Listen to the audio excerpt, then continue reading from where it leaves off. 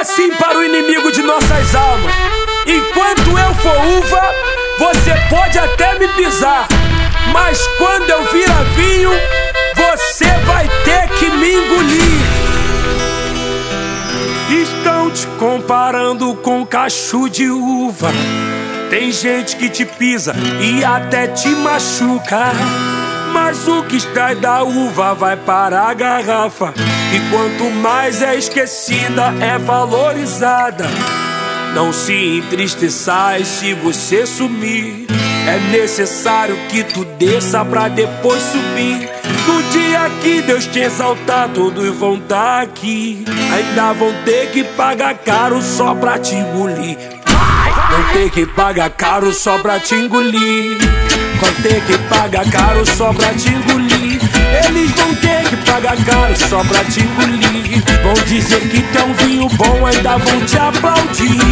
Vão ter que pagar caro só pra te engolir. Eles vão ter que pagar caro só pra te engolir. Eles vão ter que pagar caro só pra te engolir. Quem te chamou foi Jeová que pelejou por ti. Canta comigo, meu irmão Gustavinho do pandeiro, ex-bonde do Tigrão, hoje servo do Senhor Jesus. Só vitória, meu irmão. Estão te comparando com cacho de uva. Tem gente que te pisa e até te machuca, mas o que extrai da uva vai para a garrafa.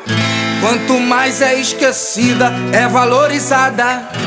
Não se entristeçais se você sumir. É necessário que tu desças pra depois subir. No dia que Deus te exaltar, todos vão estar aqui. Ainda vão ter que pagar caro pra te engolir. Vão ter que pagar caro pra te engolir. Vão ter que pagar caro pra te engolir. Eles vão ter que pagar caro pra te engolir. E vão falar que é vinho novo e ainda vão te aplaudir. Eles vão ter que pagar caro pra te engolir. Eles vão ter que pagar caro pra te engolir. Eles vão ter que pagar caro pra te engolir. Quem te chamou foi Jeová que pelejou por ti. Vem, Tonzão, assim ó, pra glória de Deus. Vambora! Vai! Vão ter que pagar caro só pra te engolir. Vão ter que pagar caro pra te engolir.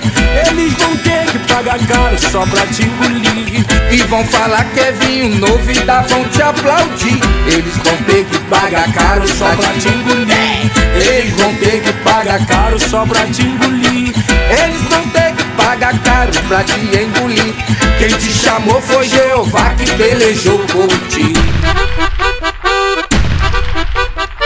Quem te chamou foi Jeová que pelejou por ti.